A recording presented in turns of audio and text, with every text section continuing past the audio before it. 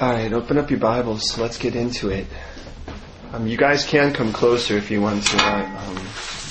I'm probably the least contagious of all of the sniffles that I've heard today because I don't think I have any. I think I actually got rid of all of my sickness in Rome.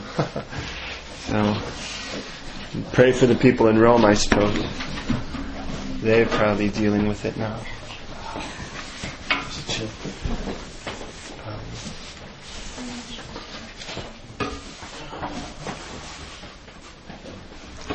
I would like you to read the first 12 verses with me, and then we'll go to the Lord in prayer.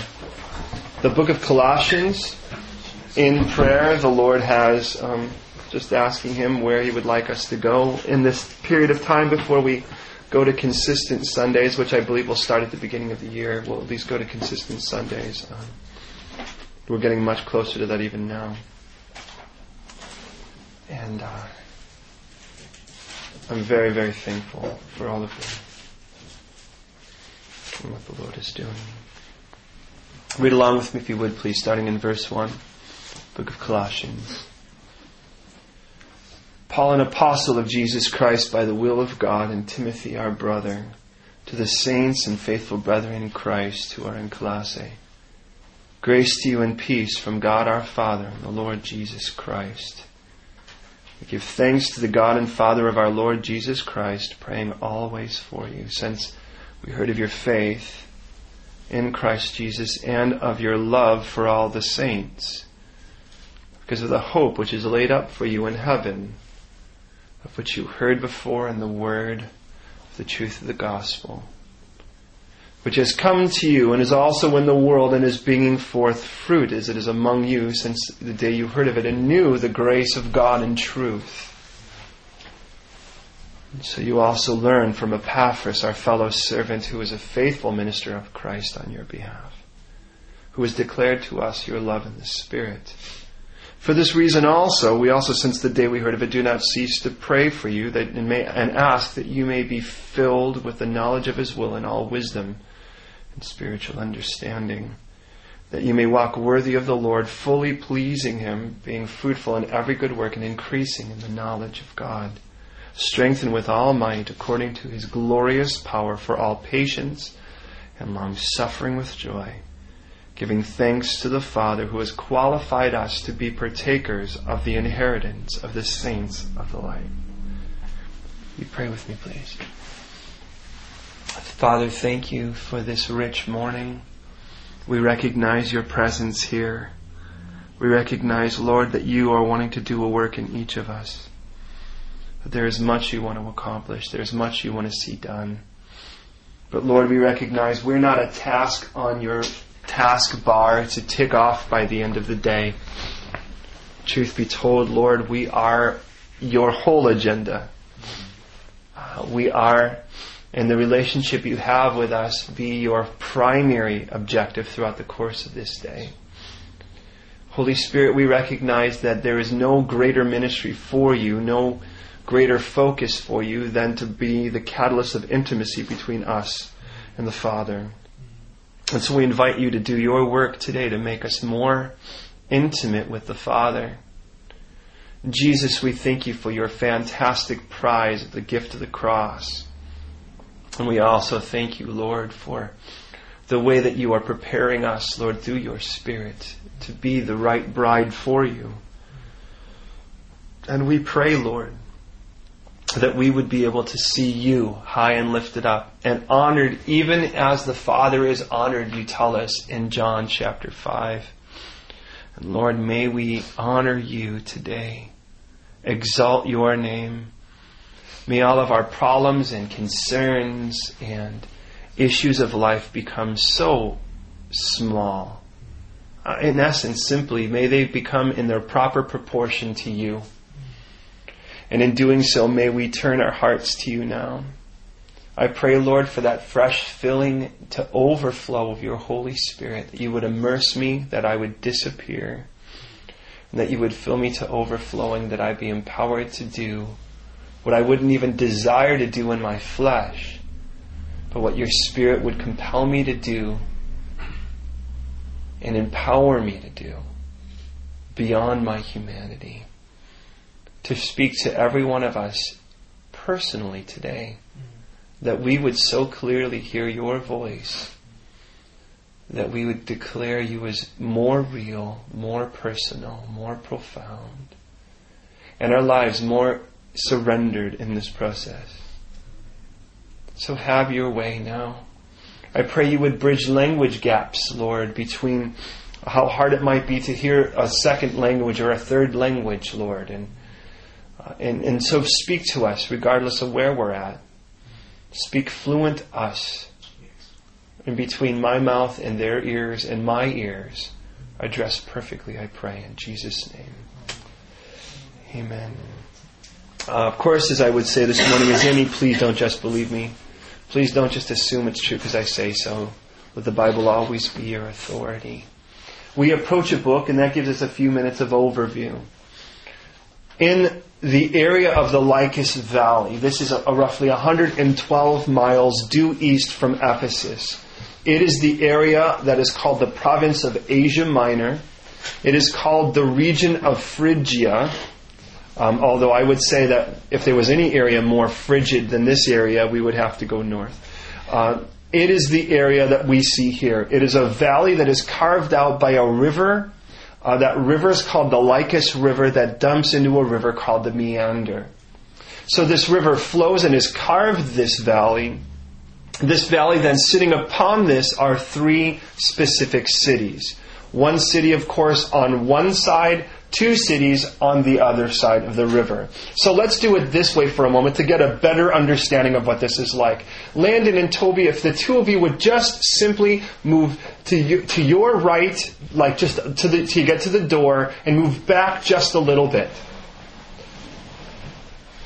Okay, here we are. Now I was going to go and get special props for all of this, but with Thanksgiving it just seemed like it would be, besides where in the world do you store that stuff when you're done in this house? So consider this. Three cities. One city sits on, so let's say the river runs right in between this pathway here out that door, which puts the two of you in one area, and that puts those of you on this couch in the other area. You are the area of Hierapolis. Hierapolis is the one city to the east of this river, actually kind of to the north, because they actually kind of run sort of a northeast direction. So with that in mind, consider the fact that you guys are Hierapolis. In Hierapolis, there are hot springs. As there are hot springs, then, Hierapolis is known as the spa town. You guys are the spa.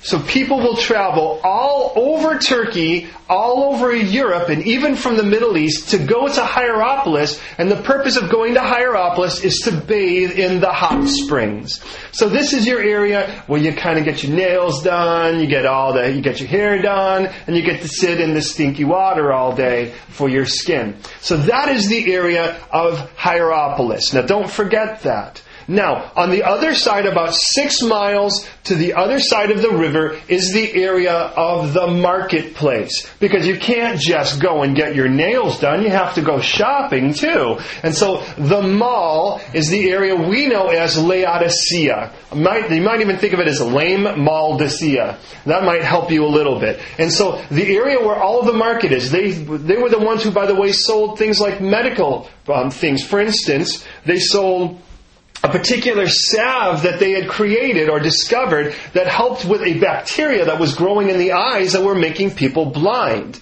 So this particular salve was mixed with olive oil and rubbed on your eyes, and it actually provided a cure for something that made your eyes horribly swollen, horribly shut, and very, very dismal and dim in regards to its response to light. So they sold that. They also raised a sheep that raised a black wool, and this wool was so soft that you can actually make it and wear it with nothing underneath it. Even if you are the type like me that itches terribly when wearing wool, you could wear this thing, and they would wear it in the 40-degree weather, in the 90, 100-degree weather. They could still wear this black wool and still find themselves, and they were so proud of it. I mean, granted, because it was black, it would make you sweat, but because it was their gig, because it was their wool, everybody wore it because they were all cool about it. And so here were these people all steady, swinky and steady, all stinky and sweaty, because at the mall, you could buy the wool. You could buy the eye salve, and you could buy a lot. And as a result of that,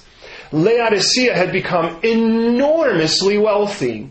Because obviously the people who went to the spa were usually dignitaries, they were regals, they were kings, and so they were guys with money. And so once they went to the spa, they wanted to go and pick up the latest things, and you had things exclusive to your area, so you could charge quite a high price for it. So you would become so wealthy that by 60 AD, when a massive earthquake levels the majority of the Lycus Valley, that Rome offers to help you rebuild all of your cities. And the most devastated was Laodicea. And yet, Laodicea chose to actually sponsor their own rebuilding because he didn't want Rome to tell him what to do. Laodicea had gotten to the place in its simplest sense where they had comforted themselves to death. And they had gotten so wealthy, they decided to try to take everything else upon them as well. As a matter of fact, well, if you have a spa and if you have a mall, what's the other thing you need to make the thing complete? You need a bank. You need an ATM. Because if you don't have an ATM, how in the world could you go to the spa or the mall in the first place? Colossae became the colossal savings and loan. That's sort of the idea there. So you would go to Colossae to get your money, so to speak, or to trade your money in regards to make it into common currency. You would go there for the money, then you would go to Laodicea for your stuff, and then you would go to Hierapolis for the spa. Does that make sense? Now, of those three, Colossae had been a big flourishing area, but there was a major road that at one time glossed right past the area of Colossae. That's what made it so popular. And it went over 1,000 miles from the area of Ephesus, 112 miles in that direction, all the way beyond Israel to the area of the Euphrates River, which was another 900 miles plus on the other direction. And it crossed that area until that earthquake hit. And there was actually an earthquake, and I think it was around 6 AD, that actually made it worse, that was the first of them. And they wound up rerouting the road, which made Colossae start to decrease in importance. Also, because Laodicea became more and more prominent, what happened is they decided they were going to try to do everything themselves. They were trying to, in essence, shoulder out the bank, shoulder out the spa. Now, how did they do that? Well, first of all, they started bringing the banks into Laodicea so that you could, why wouldn't you want the ATM right next to or in the mall? That way you could trade your money and go shopping in the same place. Why would you want to travel that other 12 miles down that way when you could actually do it all here? Does that make sense? But also with that, they thought, but why do we need people crossing the river then and going over to Hierapolis? So what they did is they started digging these clay pots, these clay pipes, and they dug it underneath the river to go and to tap into the hot springs, so they could tap into the hot springs, so they could bring those hot springs over by pipe into the area of Laodicea. And if it had worked correctly, what you would have had was, you would have had Laodicea being the bank, the mall, and the spa in one place. But they had also used those same type of pipes to funnel in or to irrigate the water from the river, which was fresh water, into the area for people to drink. Now the problem is when you take a hot sulfur spring and you run it underneath a river and then try to run it to your area, it becomes horribly tepid by the time it gets to you. It is no longer hot. But then you take those same pipes and you confuse which one of these pipes is the fresh drinking water and which one isn't. People would then take that water, and if they were to drink of it, it was at that point just tap egg water, because it was sulfur water, that was lukewarm. So when people would take a sip of it, they would spit it out of their mouth and say, this is horrible. They expected something cold and fresh and refreshing, and instead what they got was drinking a rotten egg. Jesus will use all of those things in regards to Laodicea in his letter to Laodicea, if you think about it, because he'll talk about anoint yourself with eye salve, clothe yourself in white. You've already clothed in the black wool, but clothe yourself in white. And he says, and you guys are lukewarm. I'm going to spit you out of my mouth. And everyone in Laodicea understood that idea, because they knew what it was like to take a sip of that rotten egg water and think it was going to be something cold and refreshing. And that was what Jesus wanted of his church. He wanted his church to be something he could sip off of and be refreshed by, instead of sipping something going, oh, this is terrible. And I would never want to be that kind of church, where Jesus would want to sip on us and go, you guys smell like rotten eggs. You guys are terrible. You're rotten. I'm not going to sip off of this. Well, that was Laodicea. Hierapolis still would be, in essence, then, though it would decrease, it would still become the spa place. But Colossae, by the time that Paul would write this, well, actually is now in the middle of a great crisis. You see, Paul is in prison in from 60 to 62 AD. And while he's in prison from 60 to 62 AD, he is being visited right at the beginning of that prison time by this man named Epaphras. Now, if you notice the distance between Rome and this area, it's going to take this guy between 4 months and a year and a half to get to Rome. Now, what that means is that, it all depends if he takes the land route or he takes the sea route. We don't know how he got there, but I am under the impression from the way that this is written that Paul is unaware of an earthquake that has devastated the area of Colossae in 60 AD, which means that Epaphras left Colossae unaware of the fact that en route an earthquake would devastate him. It isn't like he could turn on the news or get the update on his iPhone. There was an earthquake that devastated the area he came from while he's about to tell Paul about his mission to the area of Colossae. As a matter of fact, it tells us, look at chapter 2, verse 1 for a moment. Because first of all, we want to recognize Paul's relationship to this church in Colossae. It says, I want you to know the great conflict that I have for you and for those that are in Laodicea and for as many as have not seen my face in the flesh. What that tells me is Paul did not personally meet the people yet in Colossae. This was a church he hadn't met. Nor, for the matter, was the church in Colossae a church he had met yet. So, the church that had started in Laodicea, the one that Jesus will rebuke, the one that is in Colossae, Paul had not met either of them. So how did these people get saved? Well, look at Colossians 1 verse 7. It says in 1 verse 7, it says, and you learned it from Epaphras, our dear fellow servant, who is a faithful minister on your behalf. Now that tells me that this guy Epaphras had gone and preached the gospel to the people in Colossae, and maybe even likely in Laodicea, and people got saved. And they started this church was birthed, and as this church was birthed, Epaphras goes, I'll be back in a while, I'm going to go tell Paul. So this guy Epaphras leaves, and on his way to Paul, an earthquake devastates the area, which, by the way, will almost level Colossae, and it will never rise again to its former glory. And while that happens, he goes and tells Paul, there's this church that has gotten saved. People are getting saved. There's a group of people that have met there. And so Paul then responds by saying, well, I need to send him a letter. And so Paul now is writing a letter to the Colossians with the intent of making sure that they've got the right God. He's talking to Epaphras, and there's two things he learns, and it'll be our primary issue for this text. Now go to chapter 4, verse 7, because at least it will give us a little background into how the letter gets there. In chapter 4, verse 7, it says, Tychicus, a beloved brother, faithful minister, and fellow servant of the Lord, will tell you all the news about me. I am sending him to you for this very purpose, that he may know your circumstances and comfort your hearts. And as well Onesimus, a faithful, beloved brother, who is one of you, and they will make known to you all the things which are happening here. So Paul is in prison, in the Mamertine prison, not with Peter according to text, but at least we have no record of it. But Paul is in the Mamertine prison, and somewhere there he's allowed visitors.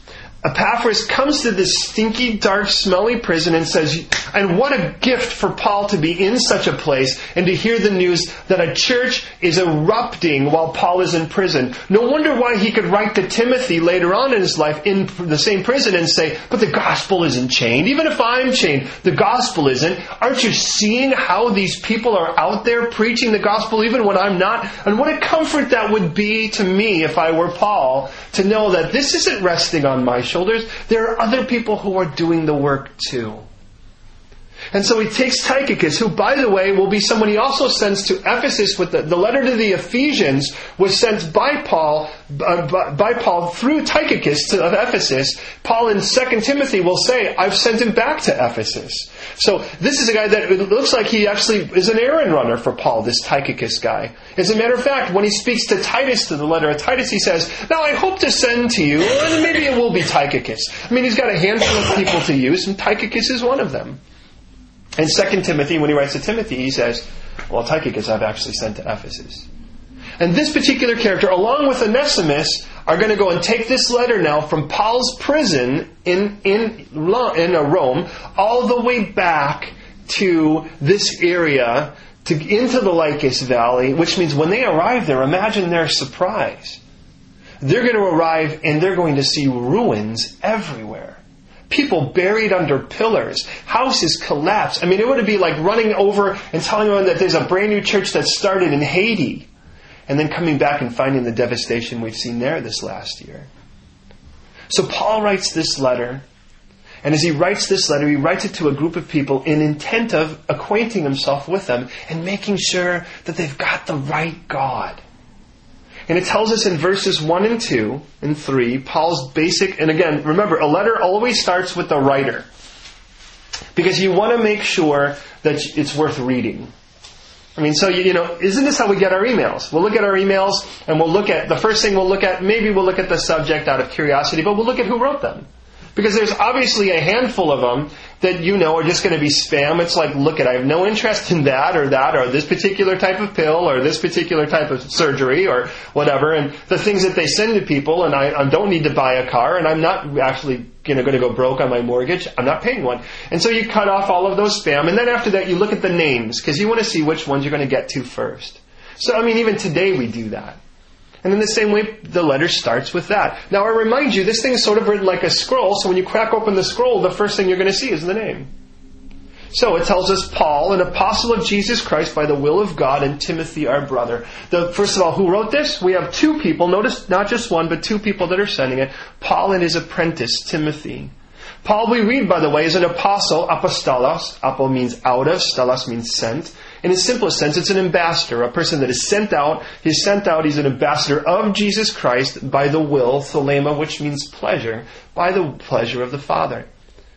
And I want you to recognize something about Paul that I think we all need to recognize. When you know what God has called you to, He's given you specific gifts. He's given you specific strengths. He's given you specific blessings that may be uniquely yours. Even if He's given you a same gift that other people have, but the way you'll demonstrate it may be very different from the way another will. When He gives you that clear calling, and you are living in that calling, you need to recognize that you do it at the pleasure of the Father. Paul is clear on this mandate that even though at this particular moment Paul is in prison, and he'll tell us that he's in chains by the end of it, even though Paul is in prison, he can still experience the Father's pleasure because he knows he's still fulfilling his calling. Now, any one of us on a bad day stuck in a situation infinitely less than being in a dark, smelly, poop-ridden prison would find all kinds of reason to crawl into ourselves, complain, implode or explode or insulate or isolate or whatever, and have no interest in anything that has to do with ministry. We may even call it ministry, but it isn't. But in the end of it all, Paul is in the middle of a prison and he's writing letters that are going to make their way to the Bible. And that's a radical thought. Now, it isn't like Paul has lived a very Pollyannic, trouble-free life. Paul knows what it's like to be hated by people that call themselves the religious elite. He even knows what it's like to have people abandon him. He knows what it's like for people to say, you know what, I can't even hear you anymore. I am so sick of you. I'm so tired of you. I have no respect for you. It's grown to this point. You're unimpressive to look at. You're unimpressive to listen to. And I can't bear to hear you anymore. That was the Corinthian church by the second letter to them. Notice, if you read that thing, it is stained with grief and tears. These were people that he says, the more I love you, the less you love me back. He says, the more you hate me for it. And in essence, what they had done is they'd gone, you know what? Somehow the enemy had gone in and said, look, I have no interest in you. I mean, they've just gotten to the point where, like, who do you think you are? Which is a classic approach of the enemy. Every pastor will deal with that, including Paul, the pastor here. I mean, Paul is a planter. He's a church planter. But he's also a pastor. And it's interesting because Paul hadn't planted this church, but he still seeks to be a pastor to them as much as he can be. Not exuding authority over them, but rather seeking to invest in them and being an example of the faith. And where better to do that than in prison, a place where other people would just complain and start to sing, "Nobody knows the trouble I've seen." Meanwhile, this guy is actually really them first. So with that, Paul says, look, I'm an apostle of Jesus Christ. I know who I represent, and I know to whose pleasure it is that I represent him. Now, what about you? Do you know what it's like to enjoy the Father's pleasure? Do you know what it's like if you are here on faith, and every one of us here that I can see, in one way or another, is going to be called to ministry, to whatever degree, however, but whatever step of faith you take, beloved, listen, if you step out in your calling, it's at the pleasure of the Father. And if you are not experiencing the Lord's pleasure, the Father's pleasure, either you're not grabbing the truth of it, or you're not walking in your calling. Paul could so experience the Father's pleasure that he could take this delight and experience this joy even while in prison. His relationship with the Philippian church was it was a very feminine church. It was very strong female characters, and very strong in regards to the proportion of women in the church. It started primarily with women. And the letter is the most feminine, is the most emotional in regards to that. And it is one where Paul's nowhere does he say per capita more, rejoice, take joy, rejoice. I'm going to say it again, rejoice. Because these were people who were freaking out because Paul was in prison. Imagine you're in prison, you have no vision of light. Other than whatever candle you're going to be able to do to write something like this or dictate it to someone else who can see it. He may have to dictate it through a hole so a guy up there has to write it down. In any of the cases, imagine this is the guy that goes, cheer up! Now, if it was one of us, we might say, cheer up, you're not the one in the prison, get over it! Instead, Paul goes, look at it! I can do all things through Christ who strengthens me. And to write that in a prison? That's amazing. And to say to live is Christ and to die is gain? No wonder why you would say, you know what? To die right now sounds like a really good idea. I'm really torn. Dying sounds great. However, the Lord's made clear to me that this isn't my time yet. And one of those reasons is because of you. Because there's still more that He wants me to do to affect you. What a radical thing to say. What a radical relationship. To the Ephesians, it's primarily intellectual, and he just nails them at their own culture.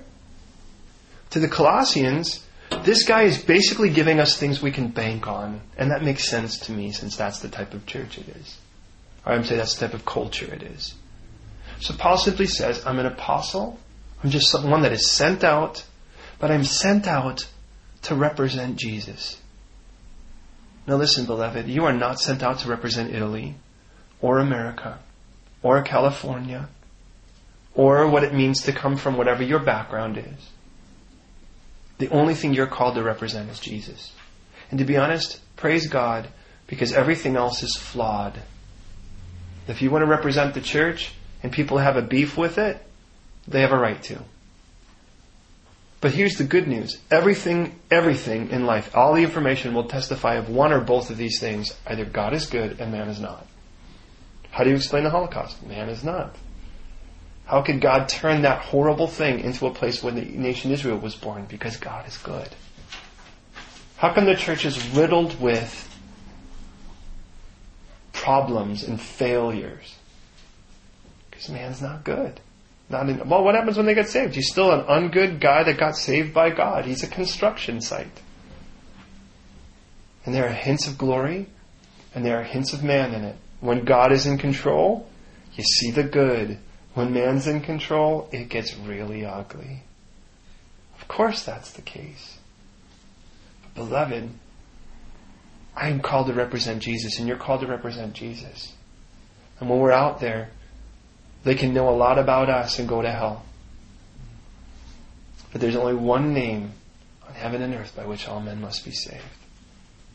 To the saints, and faithful brethren in Christ who are in Colossae. Now this tells me that the recipients, now on verse 2, are saved. They're believers.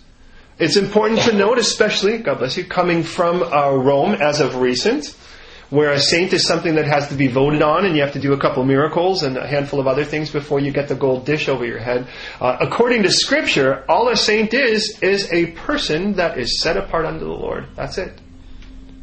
The moment you said yes to Jesus' gift on the cross, you became a saint. So, Saint Landon.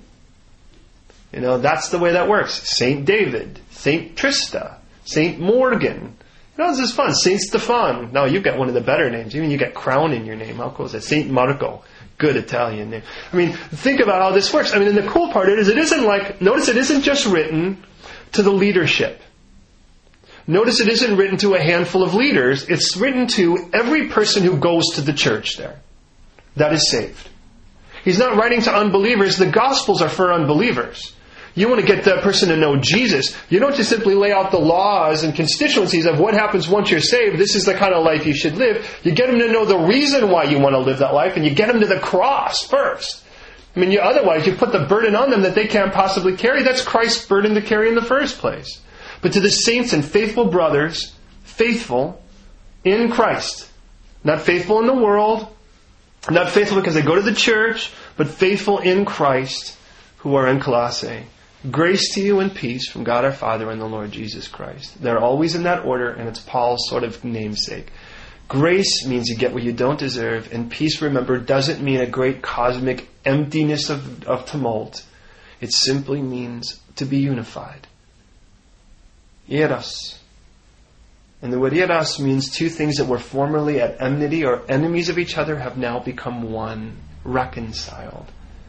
And the only way you'll ever be reconciled is through grace. You can't get peace without grace, and grace must come first. Because otherwise, the other opposite of grace is justice. And justice is what we deserve, but grace is what we are offered. And you have the choice.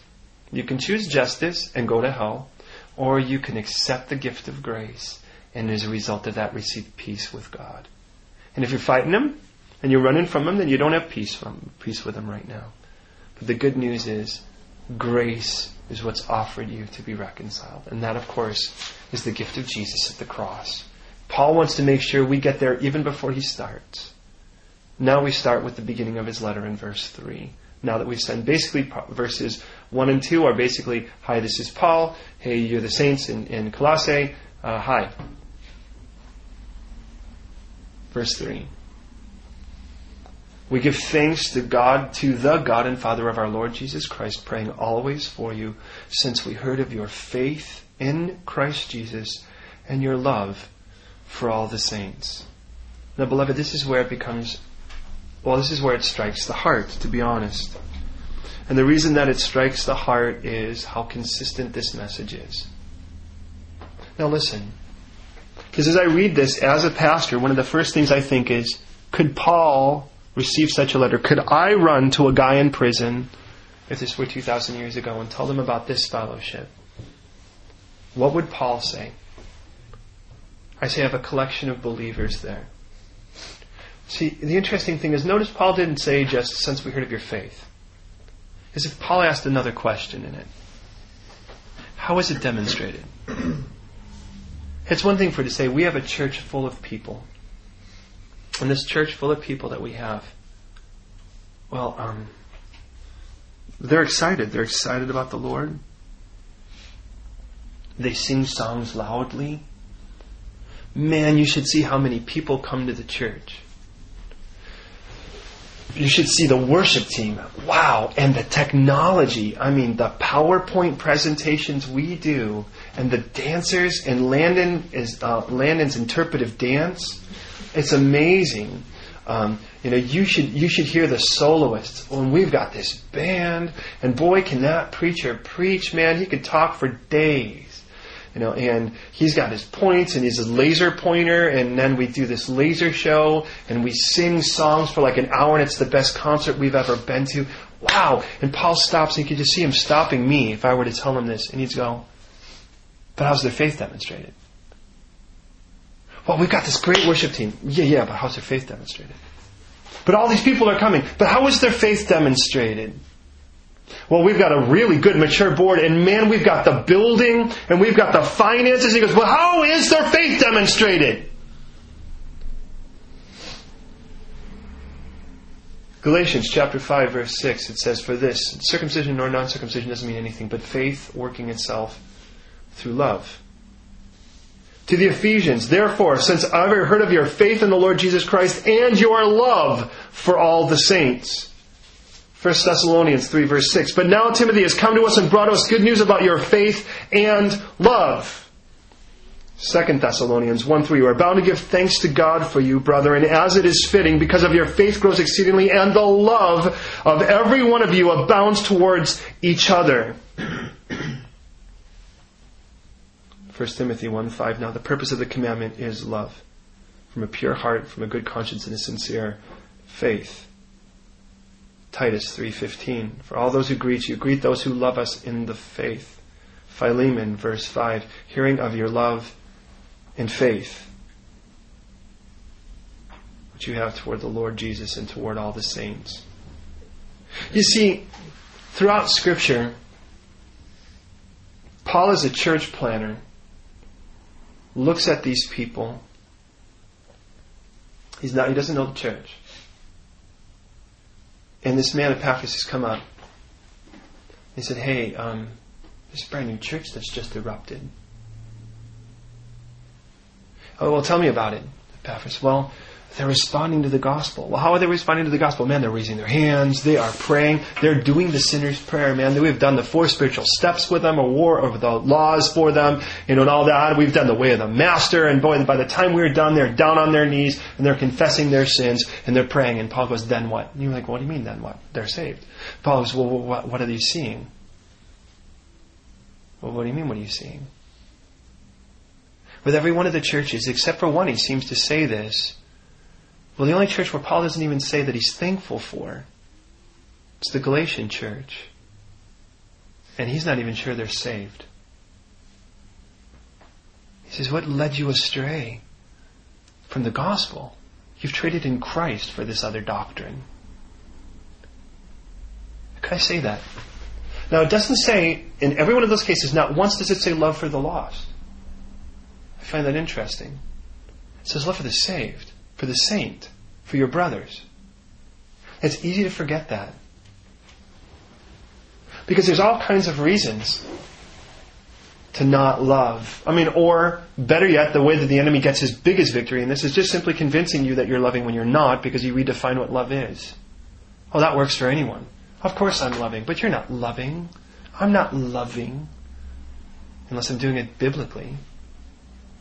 I got to tell you, that's painful. That's a painful text to read. In Matthew chapter 25, after Jesus speaks of the end times, and he talks about separating the sheep and the goat, remember that? He tells those that have done right, go to the kingdom prepared for you before the foundation of the world. God prepared this place for them, for us. Before the world was ever established, before the world was ever made, He prepared it. He never says that about hell. He doesn't say, go to the place prepared for you before the foundations of the world. It was just a place that was prepared. It says it was a place prepared for the devil and his angels. Hell's not made for human beings. Now, people will go there on their own choice, but hell was not made for them. But he says, assuredly I say to you, inasmuch, this is verse 40, inasmuch as you did it to the least of these, my brothers, not the rest of the world. Jesus does not call the unsaved His brothers. He does not say that every human being is of the family of God. As a matter of fact, all the way back in Genesis, there are people who follow the commandments of the Lord or follow His will, seek the Lord, that are called children of God. And there are those who have no interest in it, like those that followed under Cain, who they'll call the sons of men.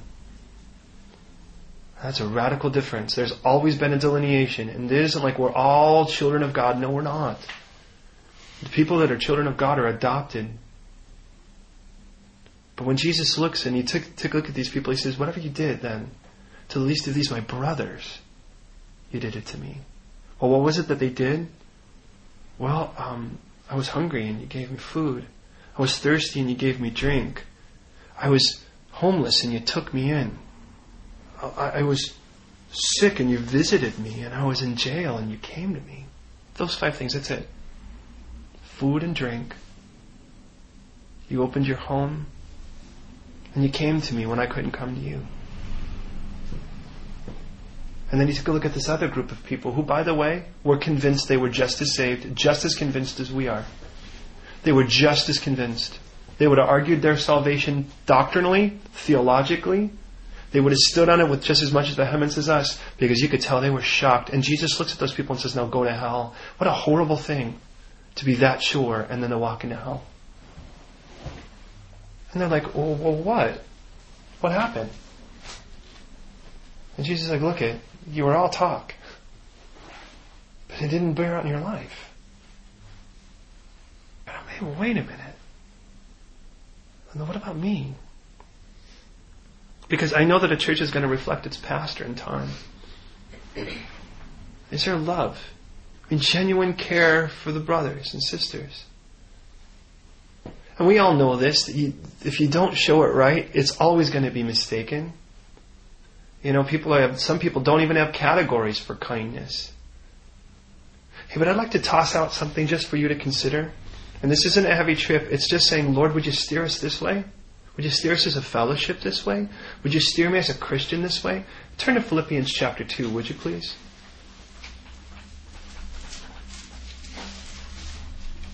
And I kind of figured we'd only get to verse 8 today. So I just would like to point out 4 very clear things about what love looks like. Of course, we could go to a text like 1 Corinthians and spend the next 6 hours on it, which I would love, and by the way, which I plan on doing myself, because this is too serious for me. I don't think any of us even think about hell anymore. We just kind of feel like we've got our fire insurance and we're good. But man, I don't want anything to look like hell. In chapter 2, verse 5, Jesus says, let this mind be in you, which was also in Christ Jesus, who being in the very form of God did not consider it robbery to be considered equal with God. Okay, that's where Jesus starts. Where Jesus starts is by simply saying that obviously for him to be equal with the Father, that wasn't a problem. That was who he is. Okay, so it isn't like, by the way, that Jesus had less to surrender than we did. The bottom line is there's nothing that we could possibly give up that was more than what Jesus did to do this. So this is where Jesus started, equal with the Father, which, by the way, will never start that way. But then it tells us this. It says, but he made himself of no reputation, taking on the form of a bondservant and coming in the likeness of man. And being found in the appearance of a man, he humbled himself and became obedient to the point of death, even death on the cross. And therefore God has highly exalted him then and given him the name which is above every name, that at the name of Jesus every knee would bow, for those that are in heaven, those that are on earth, and those that are under the earth, and that every tongue would confess that Jesus Christ is Lord, to the glory of God the Father. Now, go back to verse 7 for a moment. At verse 7 we see now what Jesus did, what love does. And it's 4 things. In verse 4 it says, but he made himself of no reputation. So the first thing is that love sacrifices. Real love sacrifices. Love is not keeping score. That's not going, well, I did this twice, you did this no times. Well, come on, do I really have to lower myself this much? Yes, you do. If we're going to look like Jesus, and Jesus is our example, love sacrifices. Love sacrifices when, and by the way, the opposite of that is entitlement. When we just feel like I'm entitled to just be a nag, I'm entitled to be a grump, I'm entitled to just kick back and let everyone else do whatever. Look at, Jesus made himself of no reputation when he had all the glory. Being equal with the Father, he stepped down from all of that so that he could be made fun of, mocked, and spat upon by the people he created. And I think, how much can I sacrifice that could possibly compare to that? But then it says, in taking on the form of a bondservant, coming in the likeness of men. And the second thing is that love serves. Love genuinely serves. It doesn't serve with scorekeeping. It serves in joy. We never read anywhere that Jesus said, do you know how many times I've done this and you guys haven't done it at all yet? And even we see Paul do things like this. Paul is shipwrecked on Malta. They haven't eaten for 14 days. They try to eat a little bit. They've been tossed. Everyone's been barfing their guts out. And then Paul gets to the land. Everyone's just kissing the ground, thankful to be alive. And Paul's grabbing sticks so that he can make a fire for people. Now, either Paul was a spaz, which appears not to be the case according to 2 Corinthians. They say he's not really much to look at, and his speech amounts to nothing. I tend to think that isn't a guy that's a spaz. Or this is a guy that just simply puts others first. But Jesus took on the form of a bondservant. Jesus could have taken on the form of a king and died. He could have taken a quick assassination, but instead he took on the form of a bondservant. I mean, and so here I am. Am I ashamed to be such a person? Because the world would make fun of me. And saying, being found as the appearance of a man, he humbled himself. The third thing is that love submits. And all that means is to choose to rank yourself under someone else. Every fight that you find between you and someone else, every great argument will be a lack of submission between someone and someone else. Often we die on hills we just don't need to. There's a difference when you're standing on something, you're like, look, this is who Jesus really is, and this is what you say he is. Hey, die on that hill. But when it's, well, you did, or you said, she said, that kind of thing, man, just stop it. Stop putting ourselves over someone like that. There's no place for competition in the body of Christ.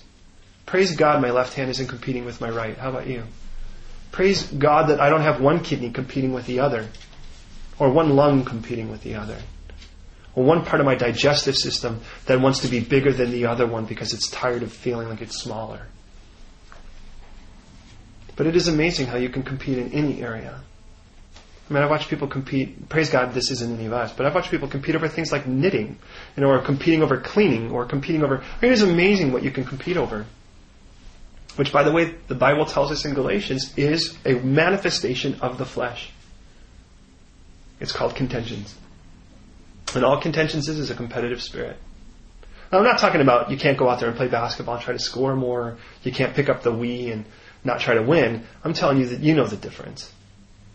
If it winds up dividing you from the person you're with and makes him an enemy, don't do it. Having taught at 2 different Christian secondary schools, I know what it's like to watch a Christian school hate another Christian school because they were their arch rival. And what's really funny is that the 2 schools that hated each other the most were the 2 schools I taught at, simultaneously. And I put together a choir from both schools. And I thought it was the most fun thing because these people would have killed each other when they started, and they were a fantastic choir at the end. And part of it was we just lived by Psalm 133, where it says, "Behold how good and how pleasant it is for the brothers to dwell together in unity." And then when they got back out there in sports, what was amazing is they both played a better game because they were too busy actually enjoying themselves instead of just trying to beat the other team. What a good thing that was. So, it sacrifices, it serves, it submits, and then the hardest perhaps of all of them, it became obedient to the point of death, even death on the cross. It surrenders. It surrenders the rights. It surrenders the whatever. And you know what? The enemy knows how to make you talk about somebody else when they're not around, because your heart's overwhelmed. The enemy knows how to make you isolate. The enemy knows how to make you fester. The enemy knows how to make you hold a grudge. The enemy knows how to make you... And all of that, you still think, that's just logical, that's just reasonable. That's what we do to survive. And when was the last time we took those things and just surrendered them? How dare they? Don't they know who I am? How dare they do that to me? Hey, look, there's no room for scorekeeping in the body of Christ. Unless what you're keeping score of is how good someone else has been, so you can actually applaud them for it. There's not enough of that, because you'll keep score on one side or the other. So keep the right score. To pull someone aside and say, you know, I've noticed you've done this an awful lot, thank you. That's a really cool thing. But it's easier, isn't it, to keep score of the other? And it says, therefore, because Jesus sacrificed, because he served, because he submitted, because he surrendered, therefore God gave him superiority.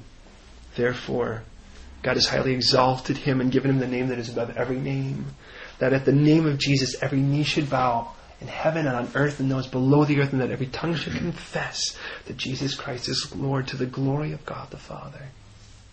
Let's go back to our text and start wrapping this around.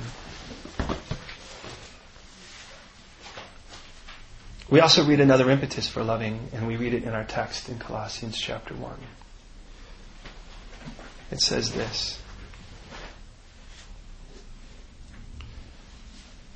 Again, for context, verse 3.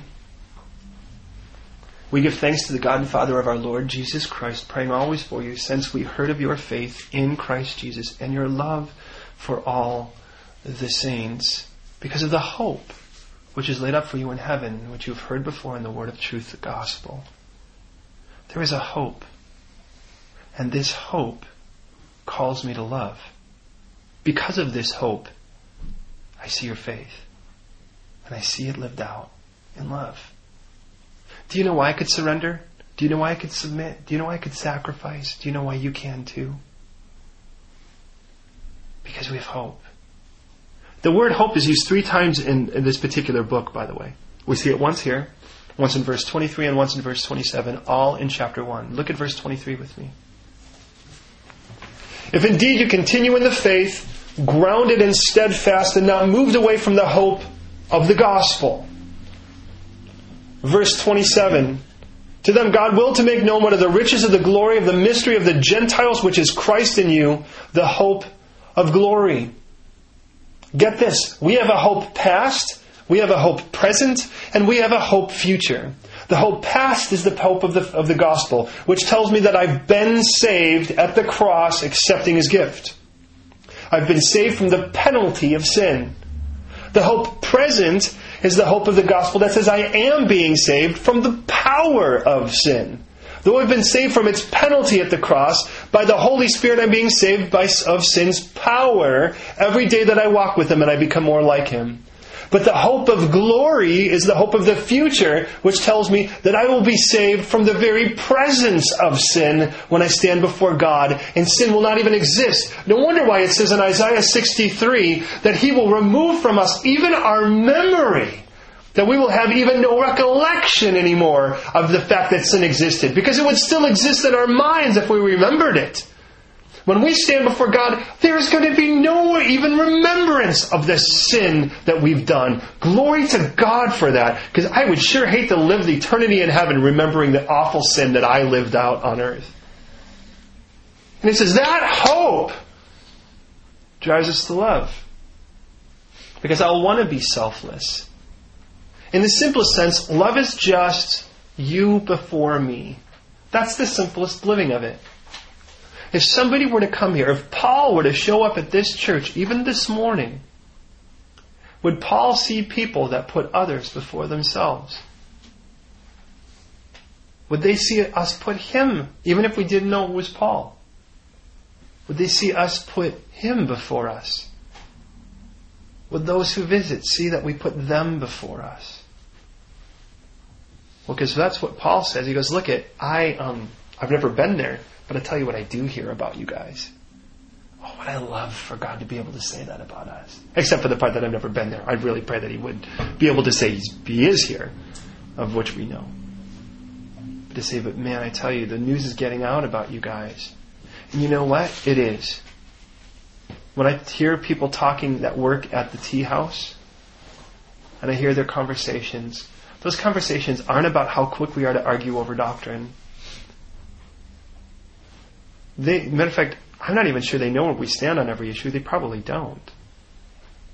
Because people just assume if you're that kind, then you must be liberal. We actually get to represent a very rare group of people that actually believe the Bible and actually seek to live it out. It's a very rare group of people. But they do see that we care. But they see that we care for them and they're not saved. Clearly the gal that was here last night, she was about to cry because of how the love she saw demonstrated. When we were at Broccoli at that place, and what I love about that is those are brothers, sat next to this guy next to me who was just in tears, and he said, I have not felt this kind of love as long as I can remember.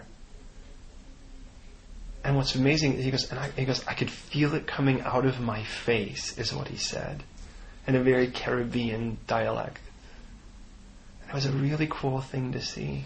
And to see guys that had gotten saved that were there, listening intently, that we used to not listen at all. They know love. I think it's really radical that today someone came and just said, I'd really like to go and deliver some food to the sick that should be here but can't be here from Thanksgiving. And I, to be honest, think how do we say that's a bad idea in light of this? my first thought is, well, there's 2 families that I can think of that are sick. How do we get it to both? How do we find it where they are and make it our mission? But I want to be inspired, but I don't want it to be just something that we can do for this day and then forget about tomorrow. And this has to be our operation. This has to be the way that we function. But beloved, they're not going to see how you love them if they don't see how we love each other. Does that make sense?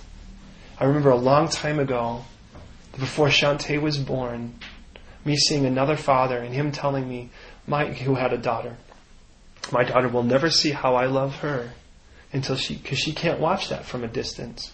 She'll never understand that unless she gets to watch how I love her mom. Because the way that she sees I love her mom is the way she'll assume I love her. And you know what? I think that that's a pretty easily transferable quality. People that aren't saved are going to watch how we treat each other. And let's be honest, if we're all snippy and nasty and whatever with each other or whatever, and isolating and angry or whatever it is, and I'm not saying that as a rebuke because I don't think that that's our case. But if the enemy were to get in and do that, who would want to be a part of that? And there has to be a place where people know I can be in here and be human and be loved. And if I respond to the gospel, I'll feel all the more so. Okay, verses 6 to 8, let's close this up.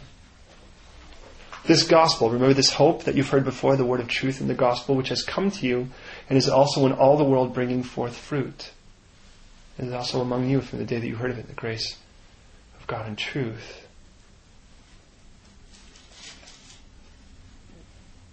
And my first thought as I read this is there were no tellies, there were no mobiles, no biles. There were no daily posts, no newspapers, no satellites, no cars, no trains, no planes. And the whole world had heard the gospel. We have one of the fanciest, oldest, and most sophisticated or consistent, somewhat, except for the strikes, public transit system in the entire world, in this particular city. And I would not hesitate to say that more than 50%, if not more, much more, have not heard the gospel of Jesus Christ at all in this particular city. There are 12 million people here. But they could certainly tell you who won X Factor.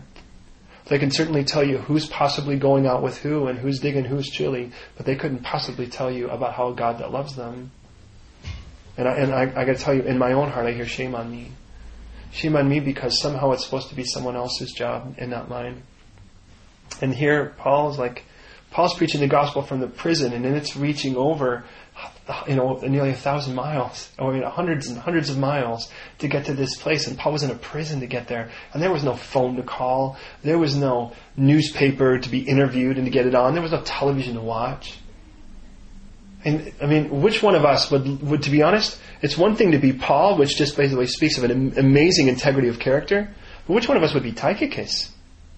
Imagine being a guy that just loves the flock so much, or Epaphras, that would travel hundreds of miles to go from Paul's side to travel through all of that land. This is no GPS. There's no car. At best, you're riding an animal. You ever do that for more than 20 minutes and see how you feel? Imagine traveling that for hundreds of miles just so you could deliver a letter to a group of people to make the churches established. Which one of us is that faithful of a friend?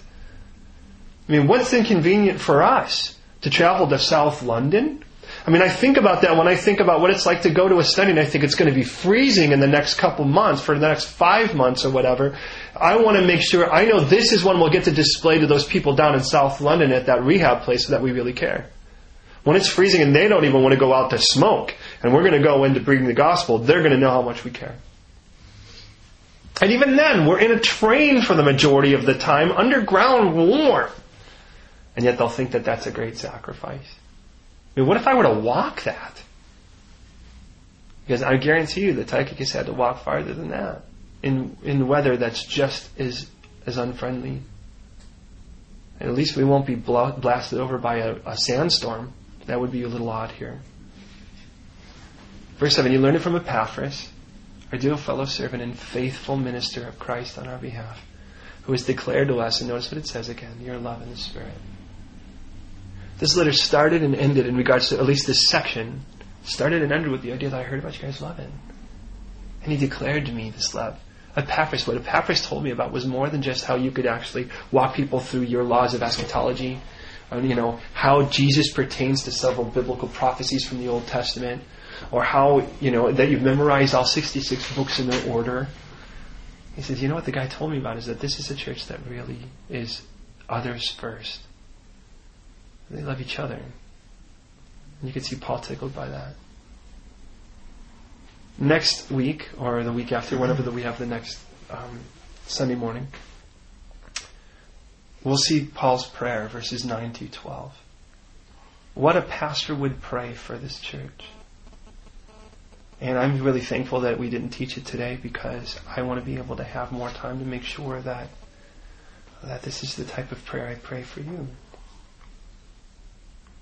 But I think we have a lot on our plates just to consider what we have here. There's been a feast. We've got Sukundi, as he reminds us of this one more time, and I just ask again, even if this isn't where you're at, do you want it to be? I mean, if the Lord lays it out like this and says, look, this is what I want for my church, is this what? It is, by the way, the very fruit of God's Holy Spirit, is it not? To love. Well, then I think we know where we're going to find it. Faith is trust enough to allow Him to influence us and to pour into us what He desires. That hope gets us excited about what He's going to do, so we expect. Literally means to anticipate with pleasure. Elpis. I just want to pray for us. I want to pray for us as a church, that we would truly ask the Lord to make us people who love. A church that loves each other. And in that, we become like a sponge, sucking in other things. I pray that they would, why do bars advertise? They want to suck in people. This is the happening place.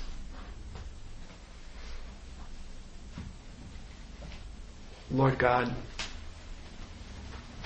I want to thank You for this simple message You've given us in these 8 verses. And I recognize love, Lord, is a lot more than just giving a blanket to a cold person, giving food to a hungry person. Love tells the truth. Love believes all things and hopes all things.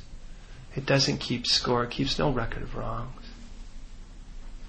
It's patient and kind and not boastful. And doesn't envy. Because it puts others first.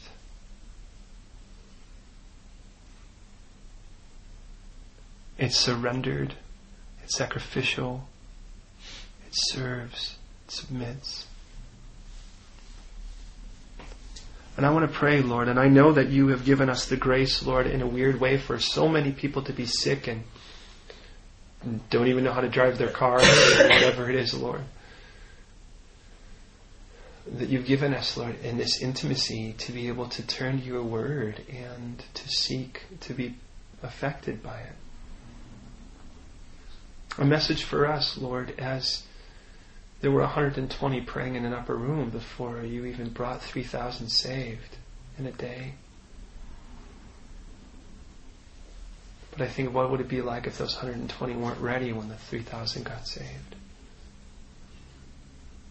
And I know You've got floodgates of blessings, of people that we're going to see lives changed.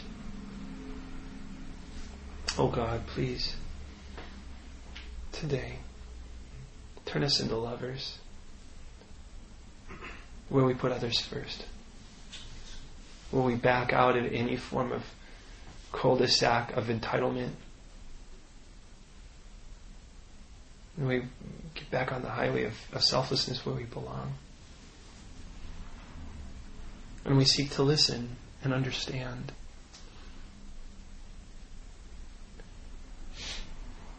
That we don't treat each other as agendas, as tasks.